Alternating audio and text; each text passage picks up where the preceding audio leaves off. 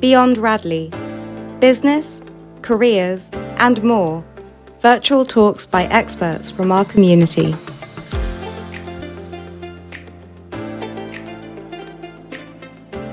Good evening and a warm welcome to our latest Beyond Radley talk. We started these talks for the boys in lockdown and wanted to continue them now as a way to share thought-provoking perspectives from the Radley community in a very accessible way on Zoom. The talks will feature Dons or Radleyans, Radley parents and boys, and the aim is to inspire and to challenge and to encourage us all to think and reflect on our changing world and our place in it. Now, stepping up to our virtual podium, I'd like to introduce Mark Fawcett, Radley parent and founder of We Are Futures. He advises leading businesses on how to better connect with young people. He'll talk about how employers are developing the way they hire and operate, how leadership approaches are changing in response to the evolving demands of business and young career starters, and finally, how he thinks this should influence the types of skills that young people need to build today. This promises to be a fascinating insight into the future world of work. Now, Mark will be interviewed after his talk by Radleyan 6'2", Jack Cooper. So that's enough from me. I'm going to hand you over to Mark. Thank you, Mark. Caroline, thank you very much for the introduction. Good evening, everyone. So the purpose of this session sounds quite simple at first, to help gain an insight into the developing world of work, the attitudes of employers, and to help you get a little bit ahead in the earlier years of your career. But clearly, this is a massive topic. It's impossible to nail down in just 1 hour. So I'm going to focus on observations and information around 4 connected topics. Firstly, the changing nature of today's young generation. This is information from extensive research that's getting through to businesses, and it's affecting the way they think and act. Secondly, the changing needs within businesses and also the changing nature of business leadership. Then thirdly, how this all leads to changes in the way that they're looking for future talent. And lastly, how career starters can help themselves get ahead, the skills, the attributes you need to develop, practical things you can do to stand out and to grow within roles. And I'm hoping that that will set the scene for some interesting questions and discussion. But first, to give you a bit of context about what I say, I should give you a little bit of a snapshot of my background so you can make your own judgment about where these views and information are coming from. So my first role after university was joining the Army. I served in Europe and the Middle East, and the Army, as you'd suspect, it actively teaches leadership and skills like planning and organization. And then it places you in situations which test those skills pretty hard. After that, I joined a company called World Challenge, and I was leading jungle and mountain expeditions there with young adults aged between 16 and 20. I trained other leaders, I trained the teachers, the young people taking part. I also led the marketing activity and then was the managing director as we grew this and expanded it into the United States. So that placed me for the first time in a business context, facing the challenges of growth. We grew from a 1 million to a 20 million value business, and were ultimately bought by TUI, the global travel group. My current business, We Are Futures, has also been growing very well in recent years. We work with senior leaders from a range of corporates and public sector organizations like BP, Sky, Nike, Snapchat, Unilever, and the NHS. And we help them better understand and connect with young people. We advise them, Deloitte, NatWest, even McDonald's, on how to better support, recruit, and motivate people of your age. So we're always getting under the skin of how they are changing the way that they operate. So I've been really fortunate to have a career of learning about and teaching leadership in a huge range of settings, often very successfully and sometimes spectacularly failing. But almost 30 years of working with young adults, soldiers, expeditioners, students, career starters between the ages of 16 and 28, really. So to start then, let's just take a quick look at today's young generation, the group of which most of you, parents aside, are part of. This may seem a bit odd. Why is some random dad talking to us about us? What does he actually know. So you may not agree with all or even much of what I'm going to go through on an individual level, but what matters is that this is the information that is backed by a huge amount of research that is being given to employers and is affecting the way that they think and act. Every generation changes. It's affected by the circumstances in which it develops. And then within each generation, there are greater differences between groups, communities, and demographics than there are between the broad generations themselves. So any use of generation terminology has got to be used with caution, really. But the characteristics of each generation are real. They are shaped by the economic, the political, the social, the education factors around them, and also by entertainment, by technology, and by trends. And the characteristics of this generation, of your generation, do differ more from other generations in many key areas than those generations did from their predecessors. The top end of Generation Z or Gen Z are now in their late teens and 20s. You are the new customers, the new workers, the new talent, and also the largest generation ever. And this generation has been shaped by a range of factors that affect how they perceive and relate to the world around them. And these include things like a rapidly changing workforce requirement of adaptable skills and increasing need for critical thinking and complex problem solving, none of which are really actively taught. Accelerating divisions amongst nations, people, not just political, like Brexit, Trumpism, China and the West, but wealth divides too, and obviously the war in Ukraine. There's tech acceleration and its ever-present nature, bringing sort of never before known levels of connection and access for both good and bad. And business demand for these advanced digital skills far outweigh the supply of young talent with those skills. There's also a far stronger microscope on fairness and equality, and recently and hugely, COVID and the lockdowns, the impact of which has been substantial and will be felt for years to come. Younger workers were the hardest hit age group in the UK. There were greater numbers furloughed and losing their jobs than older colleagues. And if that's your first job, then that really hurts. And the education impact has been huge. So a quarter of pupils had no formal schooling or tutoring during lockdowns. Those from disadvantaged backgrounds fell even further behind their peers and have not caught up, and many will never do so. And also around well-being, with half of young people believing their mental health has worsened, and also those with actual stated conditions up by 60%. So big things. And all of these backgrounds, these factors have created four strong characteristics of this generation that differentiate them from those older than them. These are consistent in research, consistent in feedback. And as I said, they may not apply to you personally, but they are real. And importantly, businesses are listening and thinking about how they act. And these four characteristics, firstly, they're more fluid in their interests, in their career paths, their identities. They move more freely between multiple interests and cultural genres and shared opinions. They expect to have 4 jobs before they're 30 years old, and they feel less the need to be fixed to a certain sort of norm or being a type. Secondly, and unfortunately, they are also too often more unhappy, lonely, lacking confidence, and unsatisfied. They have increased uncertainty about their purpose, anxiety about their future, more concerned than older generations about a range of issues from mental health, the environment, social inequality. Third characteristic, they fight for fairness. They are passionate about issues relating to social equality and fairness. They don't believe in politics as a way to make change, and so will tackle it in any way they see fit outside of previous norms, whether that be about race, about gender, or about social divides. And the fourth characteristic, especially amongst emerging adults, sort of age 16 to 24, they believe more than any other generation before them about the importance of being happy in their career.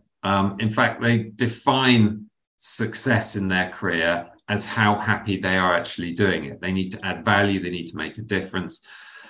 And those 4 characteristics provide context because they are statistically significantly different from older generations. because as we and others see them regularly in the work that they do, they are subtle, but they are widely present. Now, that can all sound a bit negative, but there's far more to it than that. This generation coming through is amazing on so many levels. They're actually very resilient, even if they question that themselves.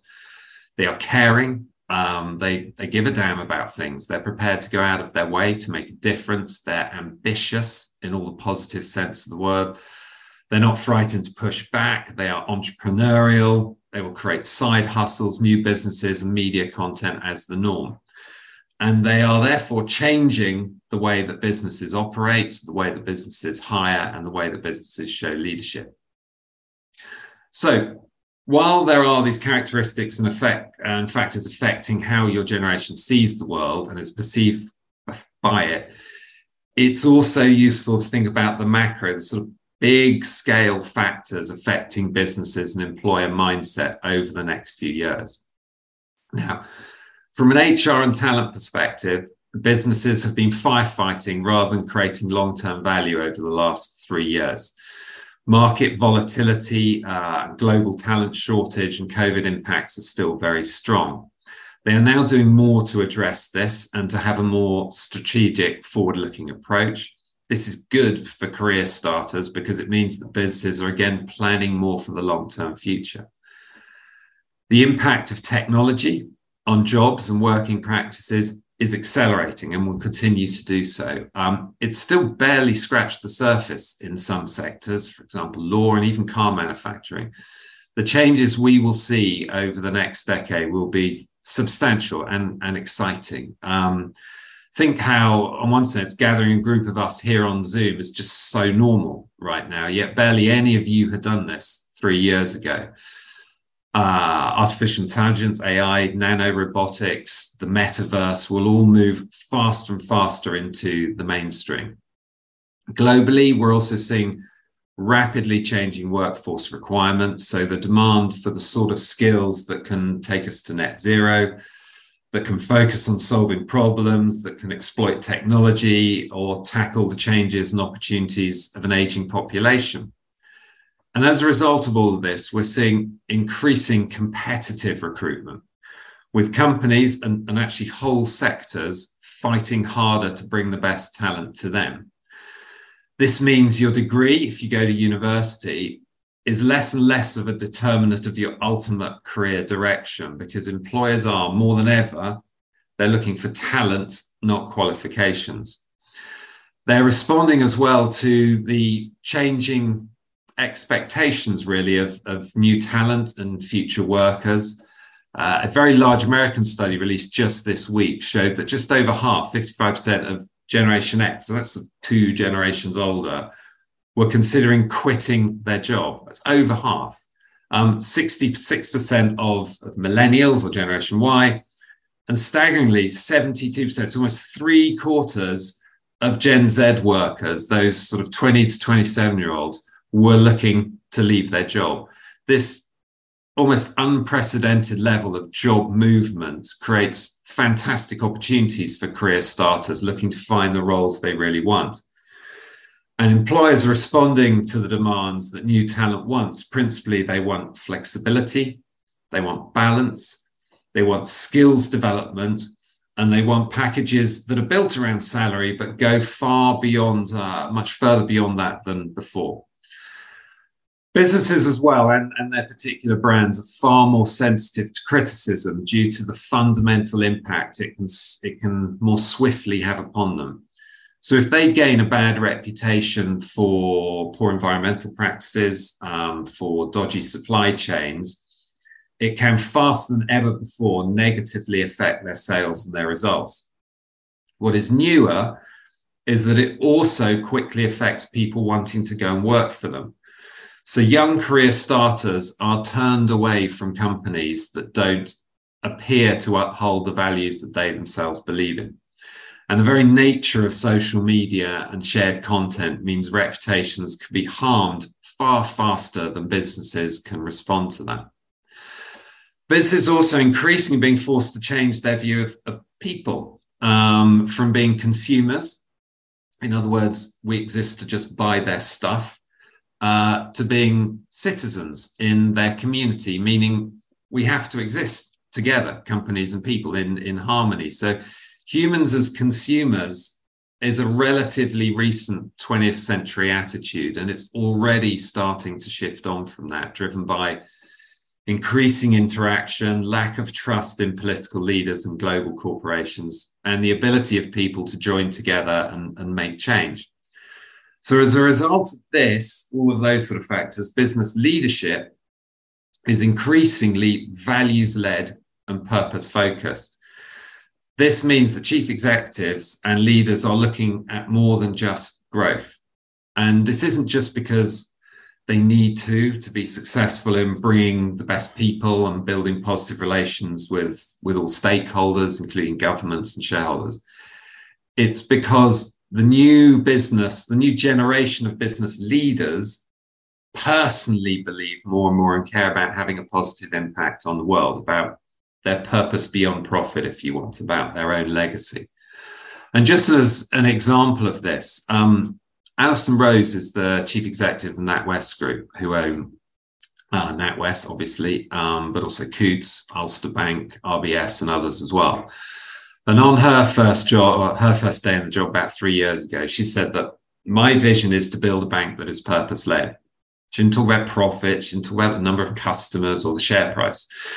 And this isn't just nice sort of public relations fluff stuff. It's been about her leading changes in the way the business operates, and many initiatives, including volunteering, expanding their education activities, community work to help young unemployed people, and much more. They've helped change perceptions of a struggling bank internally and externally. And not only that, they've actually been key measured factors in the business beating market expectations in 2022 and becoming one of the fastest growing banks, achieving a 300% growth in brand value over the last 3 years. So it's just a small and a quick example of how changing approaches to leadership are creating commercial growth. They're creating a more positive community impact, and they're actually getting more people wanting to work for you. So it's a win-win-win for her and the bank. And all of these changes they're not visible from one day to another, but they are very clear over relatively short timeframes of around 5 years. So you can look back now at what was going on over the time frame of your few years at Radley, and during that same time frame, significant shifts are happening in all the ways of which businesses are looking at their customers, looking at their communities, and looking at the people they bring in. And you can project that forward as well, because the rates of a lot of these changes are accelerating. So that's just a quick snapshot of what's happening in business, but also in government, third sector organizations, and the way they're being led. So how is this all changing the way that employers are actually recruiting? So businesses are considering the changing nature of young career starters and also thinking about their own challenges and their own context. What are they doing? The key words here are talent and potential. These are the holy grails for organizational recruiters now, and way more important than qualifications. We might come on to that in the questions, I suspect. Qualifications can certainly, we're getting some feedback now. Qualifications can certainly open a door and they can grab initial attention, definitely. But unless in their very specific careers with strict qualification needs, like medicine, they matter less now than in the past, and that trend will continue. Now, a strong degree from a top university, just reassuring parents especially, a strong degree from a top university still carries a lot of weight, but the proportional value that employers give to that is reducing. So if employers are looking for talent and potential, how are they going about this? First, they're looking for skills and the potential of people to develop skills. A recent study by CV Library showed that the top skills UK employers are, so it shows the top skills that UK employers are favouring right now. And amongst the top 6 are adaptability, resilience, ability to change, and networking. They're also genuinely looking for people who will add to the morale of an organization. They're looking for an attitude that will add to their culture. Secondly, they're going younger. Whole sectors such as construction, engineering, hospitality, retail, they're developing initiatives that engage and inform young people while they're still at school, and their teachers and their parents. They want to show the huge opportunities available in different career routes, most of which are not widely known, especially, sorry for this, by teachers and parents. Thirdly, they're widening the talent search in pretty innovative ways. So they're looking far beyond their traditional routes. They're engaging a lot more with communities and demographics that have previously been underrepresented in their businesses. In practice, this means they're doing things like working actively with partner organizations who operate in communities or regions from which they haven't previously recruited. It means they're improving and widening their entry routes, including apprenticeship programs, to reach people who don't have a family history of going to university, or who individually are worried about £50,000 worth of debt they could saddle themselves with. I was very recently in a group session with Deutsche Bank, who were telling their graduate apprenticeship applicants that if they joined through that route, they would be the managers of their friends who went to university and joined 3 years later. And they would earn a salary throughout, and they would still end up with a degree. So that's appealing to a lot of people. And fourth, they're developing their actual recruitment approach. So they're using a much wider range of digital recruitment tools, and I'm sure you'll have covered this or experienced it yourself. They're using social media, they're using chatbots, artificial intelligent recruitment software, applicant tracking systems, ATSs you've probably heard of. Many of these are now shifting towards much more sophisticated digital recruitment options in a bid to attract applicants online, to automate processes like candidate screening, even in some cases sending automated rejection letters and onboarding processes. And they're increasing the use of remote and blind screening or blind interviewing. They're also increasing internal recruitment, because this is really cost effective and it boosts retention and it shortens the learning curve. And that means they take somebody who's one area of the business and they recruit them into another area of the business. And this actually makes it much easier for people in the early stage of their careers to enter organization in one role when they actually have their eye on a different role in that business in the future. And finally, they're much more focused than ever on the talent experience. So in other words, what it feels like to start working there. They are doing things like improving the training and development opportunities so career starters can see how much value they will gain in developing the skills they need for the future. The irony of those of you, in your late teens and 20s is you've heard the word skills throughout your education and early career timings, but the education system we have in the UK is not really set up to develop those skills. So you have a generation of people saying, we need these skills, we're crying out for them, but we don't know them. So the businesses are doing more to actually say, come to us and we will give you the skills you need. They're also more strongly living values which connect with young people, ensuring the activities around areas like environment, fairness, diversity. They're not just lightweight lip service, they're actually doing something. So basically, they are competing with each other to make their business a better place to start your career, which is good news for you. So in summary, what they're doing is they're increasingly looking for talent over knowledge, for potential over qualifications, and for skills over subjects. So what? Let's move on to the final section. You might ask, what does this mean for me? What can I do about it? How can I actually use this?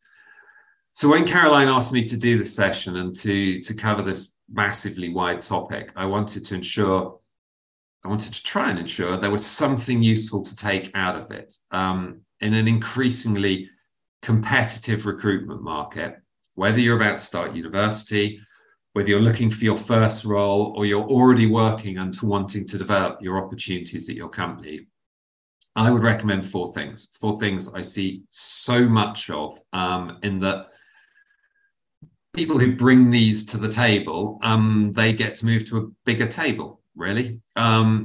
Firstly, know about the tech impact and potential in your target sector. Now, read up on this. Discuss this as widely as you can. Gain an opinion on what the advancements of data, AR, AI are likely to have on the routes you're looking at. Now, you could be looking at finance and banking, science, the military, it doesn't matter, education, sport, engineering, politics, or any one of a huge range of sectors out there. Be informed about the digital changes coming and use your own imagination about how far they could go. And no matter how far you think they could go, it's probably further. So get involved in those discussions. Ensure that you can talk about this with your employers or at interview stage, because they are just desperate in their desire for young people with digital skills. And if you don't have the technical skills, you can have the information and the vision. Then choose specific skills and consciously work on developing them. A business or work skill, in essence, is no different from an artistic, a language, or a sporting skill, in that it can be developed and improved through practice, and in that everyone can improve. And don't be general when you approach this. Be targeted. You don't improve your rugby by just going out and chucking a ball around the same way every day. You use drills, you watch videos, you listen to coaches. The same applies if you choose to develop your leadership, your team development, your problem solving, or your creative skills. And the same skills which will help you succeed in any career direction you may take. Now, it may seem a big ask, but just use your imagination. If you put a drop of water in a glass every day, you will eventually fill that glass.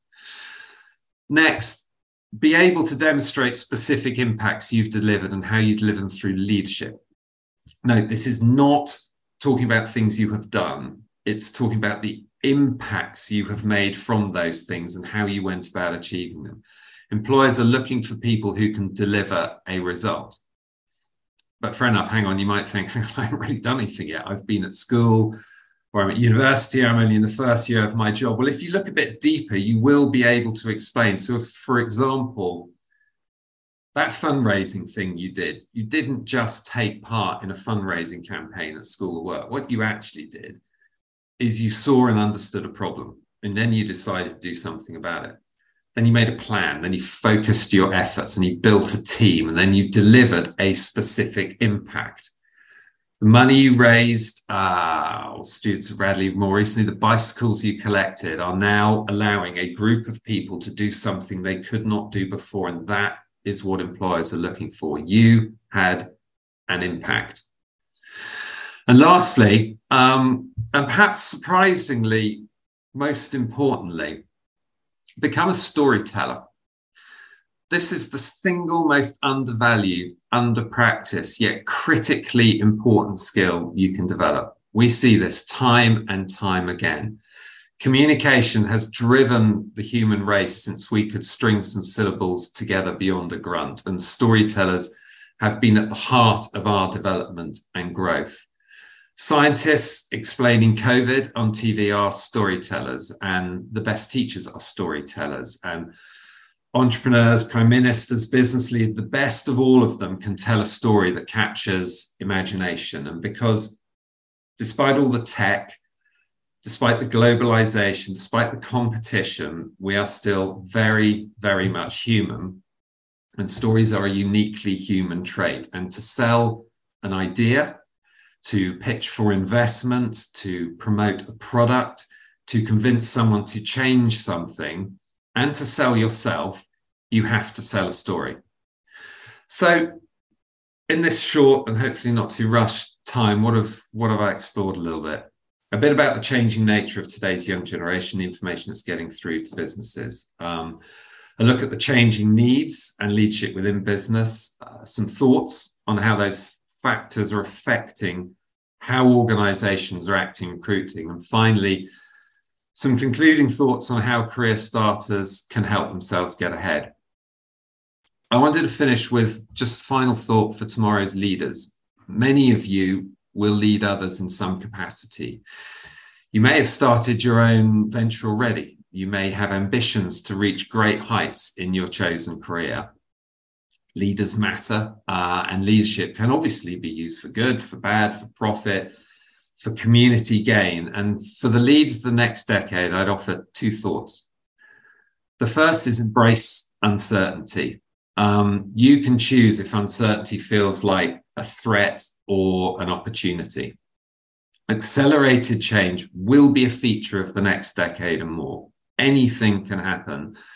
And that can be a force on you, or it can be a force within you. So embrace that and know that change will happen, that change creates opportunity, and be the person to take advantage of that. And then set a clear and simple vision based on 3 equal parts. The ambitions or results you aim to achieve, that's the what it will be like for the people who work with you, which is the who, and why the world will be a better place for your work, which is the why. Those 3 things equally show modern leadership and will take people with you. So there we are. I hope it's been a useful introduction and a catalyst for some thoughts. I hope there's at least one thing you can take away from yourself. Thank you very much. And I think now, Jack, it is over to you. Yeah, thank you very much, Mark. That was really interesting to just get an insight on your experience with many companies with the recruitment process. And I have a lot of questions. However, I'm only going to ask a couple. And whilst I ask those, if anybody in the audience would like to type any questions they have to Mark in the chat box, then that'd be perfect. So I'm going to start. So you talked about obviously Gen Z being the biggest generation and the ever increasing competition in the employment sector. And it's got to the fact that we're now being interviewed by AI bots, which is bizarre to me sometimes. And I was just wondering, in what ways may Radley school leavers be disadvantaged in your eyes as an employer, and as students, how can we mitigate this? It's interesting. Thank you, Jack, for throwing a particularly challenging question up, first of all. In truth, Radley students aren't disadvantaged, they're hugely disadvantaged. Hugely advantaged from the school that you've been to. You have had a better chance than most to develop the sort of skills and start to showcase the sort of talent that employers are definitely looking for. There's obviously a lot of media commentary and conversation amongst parents about what has changed over the last 20 years. So you can't just walk into a job because you went to a great school or a good university. And it's clear that universities and employers are looking more widely to find talents from more diverse backgrounds. So what you are doing is entering an employment market which is perhaps more challenging than if your parents had gone to Radley and entered it 30 years ago or so. But you need to focus on what you do have, and you need to be able to tell that story, because above all, they are looking for talents, they are looking for potential, and they're looking for skills. And from my experience as a parent of one son going through Radley, the school gives you lots of opportunity to do that. You just got to think about how to communicate it. But don't think of it being a disadvantage because you went to a private school and businesses therefore don't want to hire you. That's just not the case out there. They always are looking for the best people. Perfect. Thank you very much. If I could just ask another question and then I'll leave it to the audience. Obviously, there's a growing market for alternatives to university, and you're talking about talent and potential over qualifications. Do you think that it's a viable, like apprenticeships and kickstarts, think they're a viable alternative to going to a university? Or absolutely, and they're getting better, but this is very much an individual and a family choice, because there are still clearly some routes where a university degree is the only way in, really. The value is, I think I said during that, of a good degree from a top university. It's always going to be there. It's just that the competition to going to university is stronger and better. So apprenticeship degrees are more widely offered and they are better than they were. Support for other routes in are better. Employers are not just blindly saying, we're looking for a graduate with 3 years experience. They're going, no, let's think a little more cleverly and widely than that.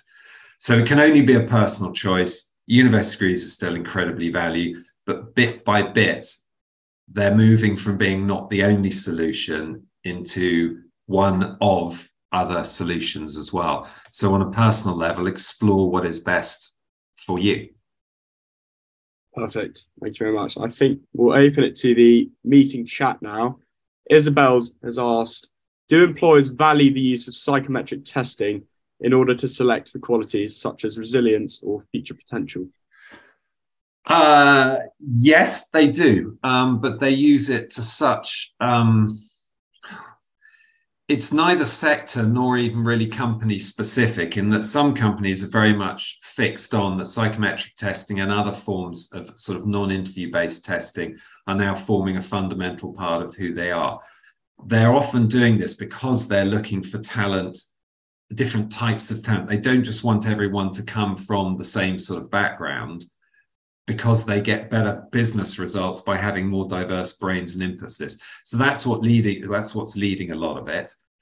But you could go for 2 interviews in the same sector, let's say for 2 engineering firms or for 2 banks, and find that one is drawing very heavily upon psychometric testing and the other is still using much more traditional, even face-to-face interviewing the whole way through the process. So it varies hugely. One of the challenges you have is that you will likely be facing many different types of interview and selection process. The more you can familiarize yourself with all of them, the better. Thank you very much. I think Chip has a question. His hand's up on the Zoom. If you'd like to unmute and ask that to Mark, then. Thank you very much. My name's Chip Summers. I'm a psychotherapist in OR, and I agree with many things that you said, Mark, and I was really pleased to hear you talk about them, especially I think about somewhat the diminished quality, diminished importance of degrees, which is, I think, something that has really happened in the last, certainly in the last 20 years or so. It's become a diminished quantity. And I also think that, because I also speak in public schools, alas not Radley, but about drug and alcohol use, and particularly resilience, which you talked about. And my experience is that schools haven't really caught up with the fact that we have a whole generation who've been brought up using a phone. This is the first generation that will enter the world. Their only experience of communicating is with this phone, which, as a psychotherapist, I would say has diminished our emotional communication and verbal communication skills in general. I suppose, before waffling again, to avoid waffling on about my opinion, do you think that, I mean, I've been to schools where I do a talk about resilience, they tick a box, and as far as they're concerned, that's the job done. I take the view that we should be concentrating so much more on resilience, communication, all those kind of things that are so important in the modern world, at the expense of maybe some other things that we used to think were super important that I personally have never used in my entire life. But I think I would like to see much more discussion, lectures and talks about those kind of more abstract things that are now so important. Yeah, I think, I mean, that is a massive subject, Chip. It's it's an area I'm hugely interested in. We spent a lot of time on it in brief. Our education system in the UK was largely created as sort of in a post-industrial revolution timing. It has developed since then.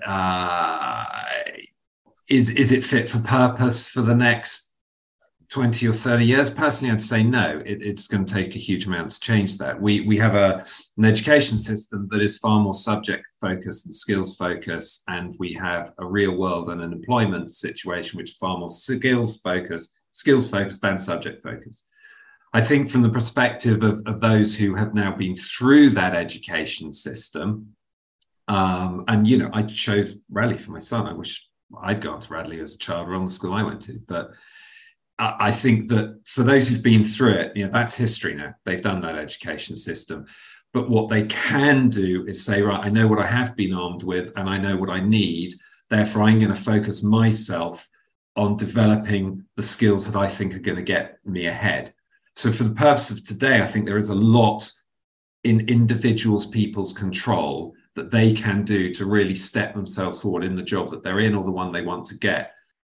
The question about where the whole education system goes in the UK is, you know, that is a big one, which I'm always happy to talk about, but probably would distract us in this evening, I think. Thank you. Okay, I think we'll have a few more. Caroline asks, what is the best sector to go into right now in terms of growth and success? I mean, my guess would be the technological side of things. Oh, I couldn't. In truth, I can't answer what the best sector to go into is, because it depends what you want. Every single sector is desperate for tech and digital skills and thinking. Every single one of them. And there are some ironies in this, because one is that they talk about your generation, Jack, as being digital natives. In other words, you, as Chip has said, have been brought up since a very young age with technology and the ability to communicate and interact with technology in your life from a very, very young age.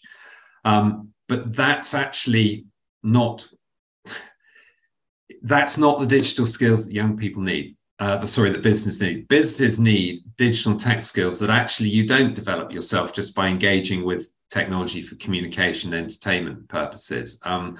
They need a deeper level of thinking across that. So hence my urging there is that you don't have to learn coding. It doesn't help it doesn't harm you if you actually know what coding is, so that if you see someone do it, you go, oh, they're coding. I know that. What it really does help you to do is to think ahead and go, I know what the latest chatbots are probably going to be doing in the industry that I'm interested in. I know what AI is likely to be doing because I've read about it, I've talked, and I've used my imagination.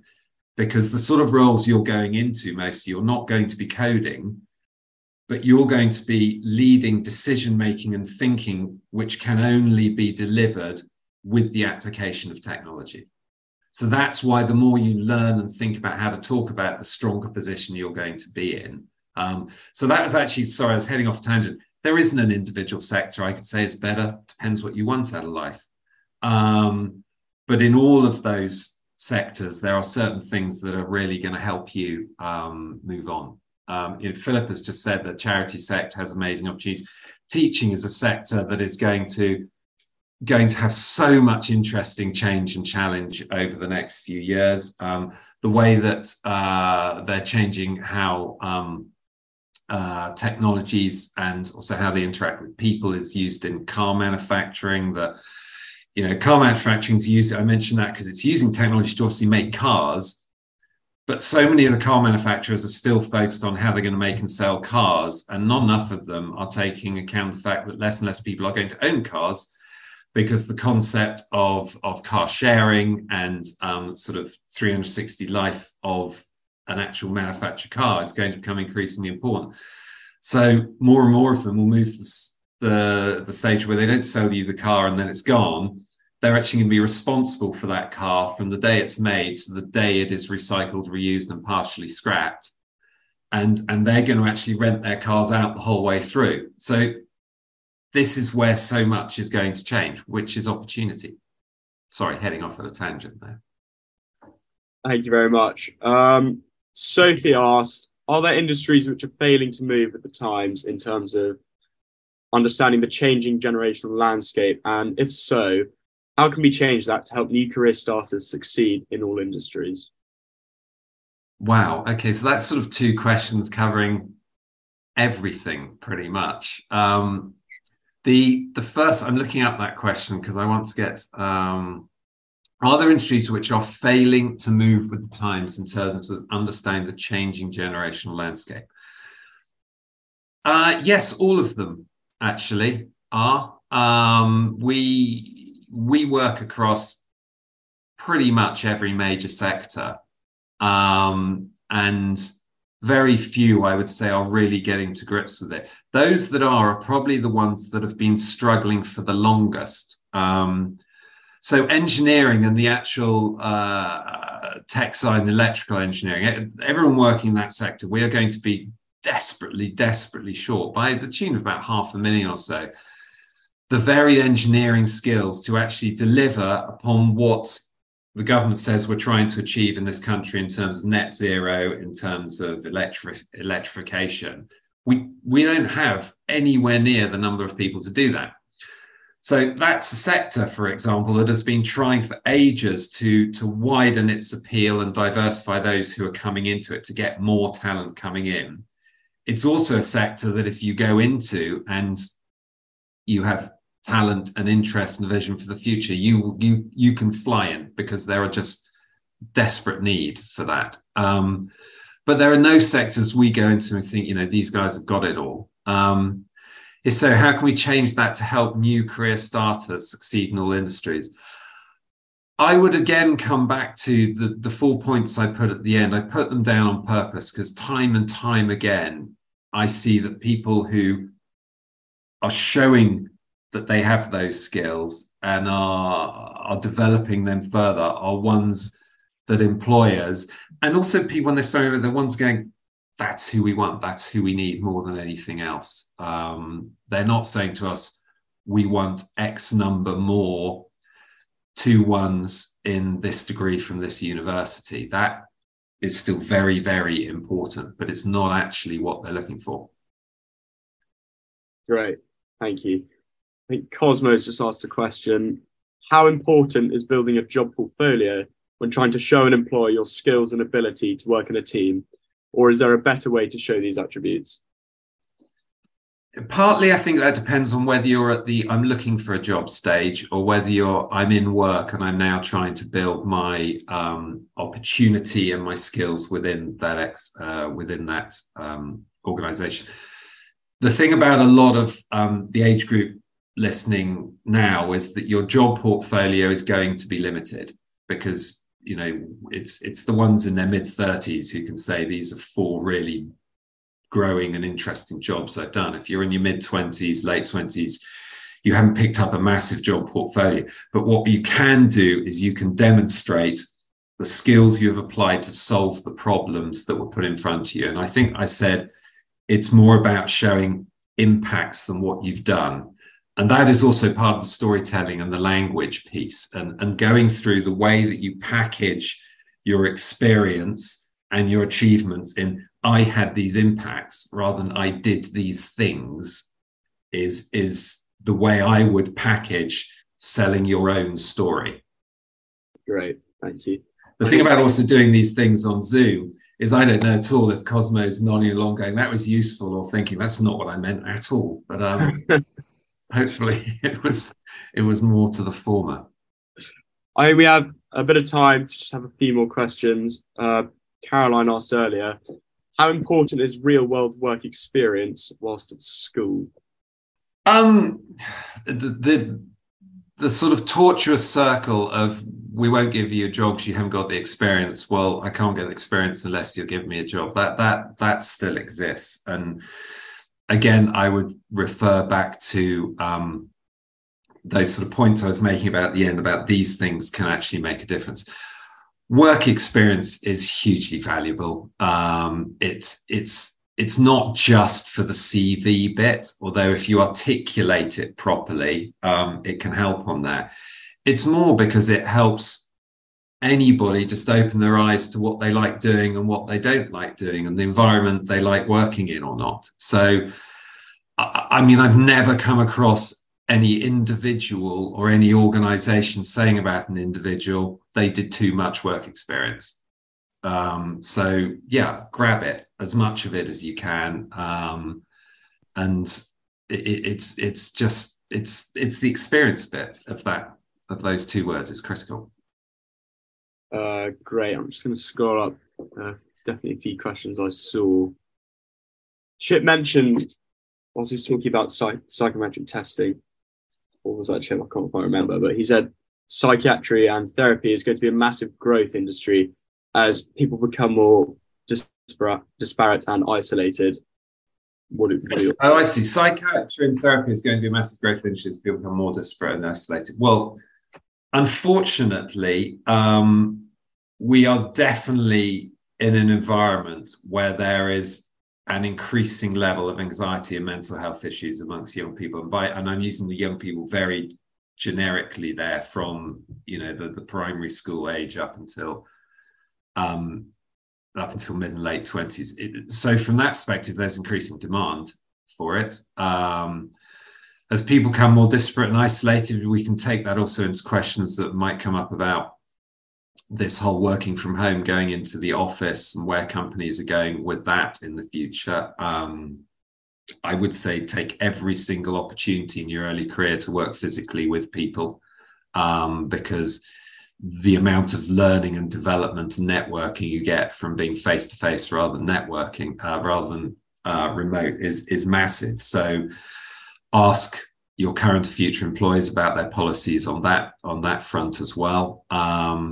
There is increasing isolation driven by COVID. Was a huge impact. Technology is another impact, and some people, have a combination of those two, and wealth and poverty divides means we have an increasing volume of people living very alone, separate lives. So I certainly don't know enough to comment on the actual sector of psychiatry and therapy, but I do know that the areas that could well drive a need there are certainly growing. Thank you very much. If I could just ask, with talent acquisition having a rolling shift to online-based assessments with AI bots, when you're not even talking to a person and it's just recording what you're saying, and there's no face-to-face until the penultimate or last rounds of applications, how can somebody like myself get the foot in the door and kind of impress, I guess? It's some of it's quite boring practice things. So I mentioned at the end, my final point there was about storytelling, and it's just so fundamental here. The way that you identify some of the things that you have done, if you're still at school, or if you've completed the university cycle, or if you're in your first 2 or 3 years into work, the way that you understand what you have achieved and you're able to communicate it in a way that says, I have delivered an impact through the way I have approached this. It could be exactly the same problem communicated by someone else saying, oh, I did this thing. So the way that you communicate it is critical. And even the sort of more AI-based chatbot in a sort of verbal or written interviewing area, they can pick up on this. And so practice is a massive part of it, a massive part of being able to tell a story. And telling the story helps you also suck out from your own achievement experience. Actually, that was quite a good thing, even if I haven't really realized it up until now. So I'm sorry if it sounds like a vague answer. More experience you get, the more practice you get, but talent shines through. And all of these new systems and new approaches they're partly designed to save time and money, but they're mostly designed to help organizations find the best talent. So you need to find the way of demonstrating your talents, and then you will have the strongest possible way, whatever the interview selection approach they're taking is. Perfect. Thank you very much, Mark. If I could just ask maybe one more question on sort of failure and career progression. When things go wrong, is starting with a fresh slate in a different career path at the end of the world, in your opinion? Well, I went from the army to adventure education to digital technologies around taxi hailing to marketing, and now very much in the field of sort of young talent careers. So I couldn't rightly say you can't change careers. Of course you can. They don't all have to be failure-led. Some of them could be very conscious. I think that what you have the huge opportunity in front of you in general at your age is that the employment sector now is far more open, comfortable, and familiar with changes from one sector to another. I shouldn't say the employment sector, the employment market, from one sector to another, far more comfortable with big changes because they're looking for talent and talent potential that started in engineering and now wants to move into finance, or start in science and now wants to move into retail. That's actually now attractive to organizations because they bring in different thinking and different sets of experiences and different skill sets. So it's hugely advantageous now for people who do want to go down a route to think, if I go down this route, I'm not stuck in it. It doesn't have to be a rut.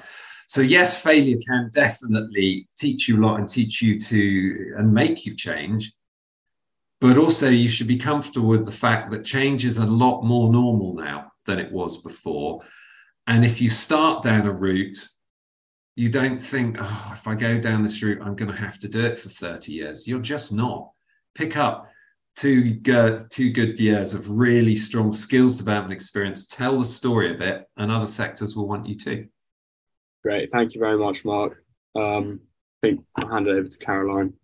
Great. Thank you. Thank you, Mark. That was an absolutely fascinating insight into the challenges and the opportunities that young career starters are going to face. I've certainly learned a lot, so I really appreciate that.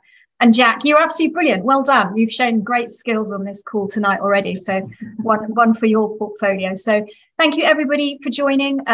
There will be another Beyond Radley talk next term. So please keep an eye on your email and we'll let you know what's up next. But thanks for coming and have a lovely evening. Thank you for joining us. Check our channels for the latest news and events from the Radleyan Society.